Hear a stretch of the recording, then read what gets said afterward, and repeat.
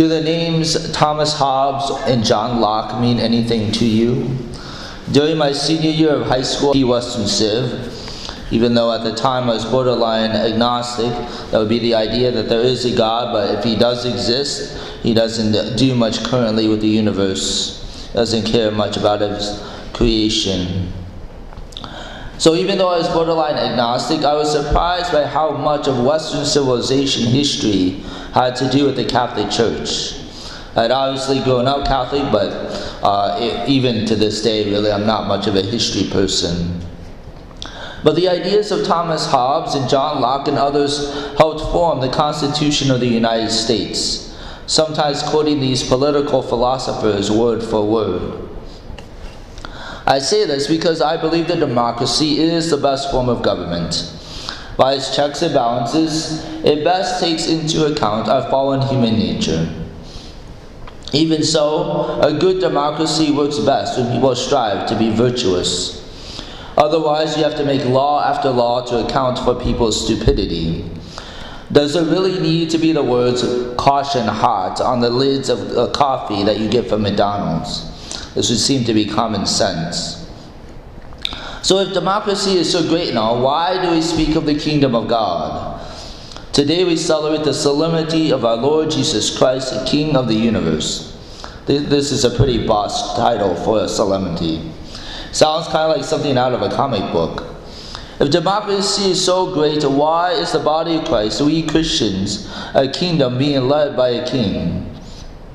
If kings and queens have been shown not to be the best form of government, why does the kingdom of God have a king? Why? Because fallen human natures are just that. They are fallen. There is a tendency to selfishness and to selfishly disregard the rights and goods of others. Whereas God is not fallen. God is perfect. He does not have a tendency to sin and to be selfish.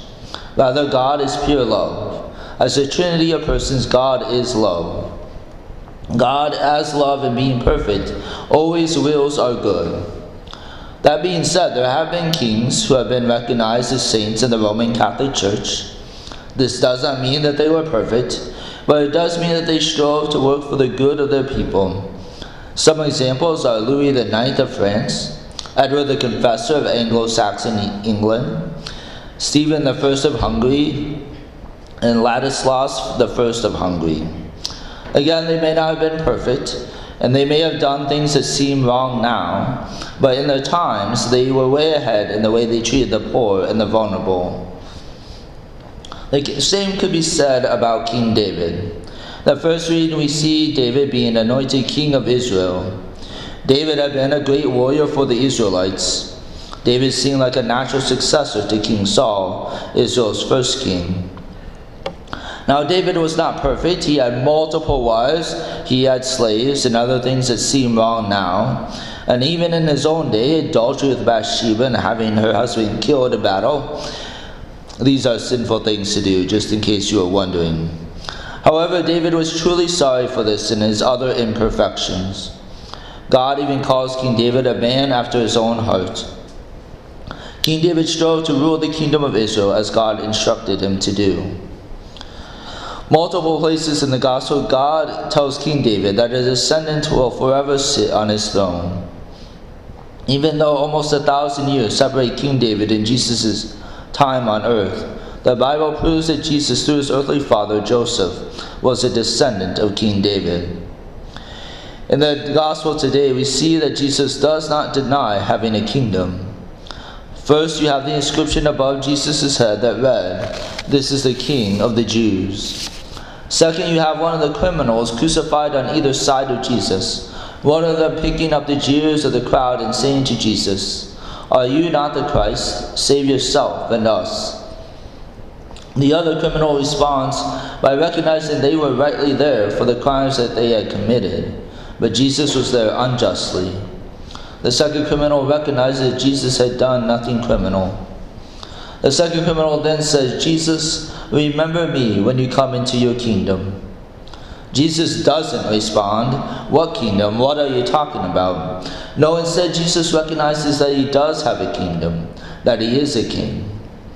Jesus responds, "Amen, I say to you, Today you will be with me in paradise. Jesus is the perfect King because he is God.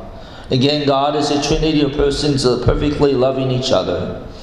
And that perfect love diffuses itself out to us in the form of grace.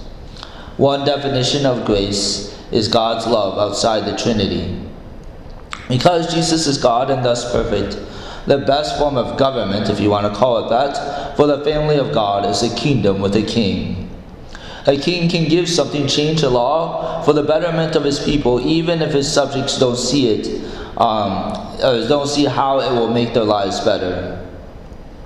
This is often true within a family. My parents would often remind us every once in a while that our family is not a democracy. Being one of 5 kids, we could have easily outvoted our parents. As I mentioned before, Sundays were family day for the Vogel family. We often complained about not being able to do things with our friends. But looking back, spending time with just family was an important part of our childhood. Why do we not vote on whether or not to hold hands with our children, with little kids when they cross the street? Because we know better than they do that it is good for their safety. This is why family life is not a democracy. It allows the parents to do what is best for their children, even if their children do not yet see it. But in this way, God is different. God never forces us to follow his commandments. Yes, he may allow us to receive, to feel the consequences of our sins and failures. God never causes these sins and failures, but he allows them, hoping that reaching a low point, we will see the error of our ways and turn back to him, just like the prodigal son. God always invites us to follow his commandments out of love and trust. If we truly believe that God is for us and not against us, if we trust him with our lives, we will do what he commands. We will trust that because God loves us, following his commandments are really what are best for us. Often sin looks fun and pleasurable, but we trust that it will not bring us true joy, true happiness in the end. Jesus says in John chapter 10, verse 10, I have come that they may have life and have it more abundantly.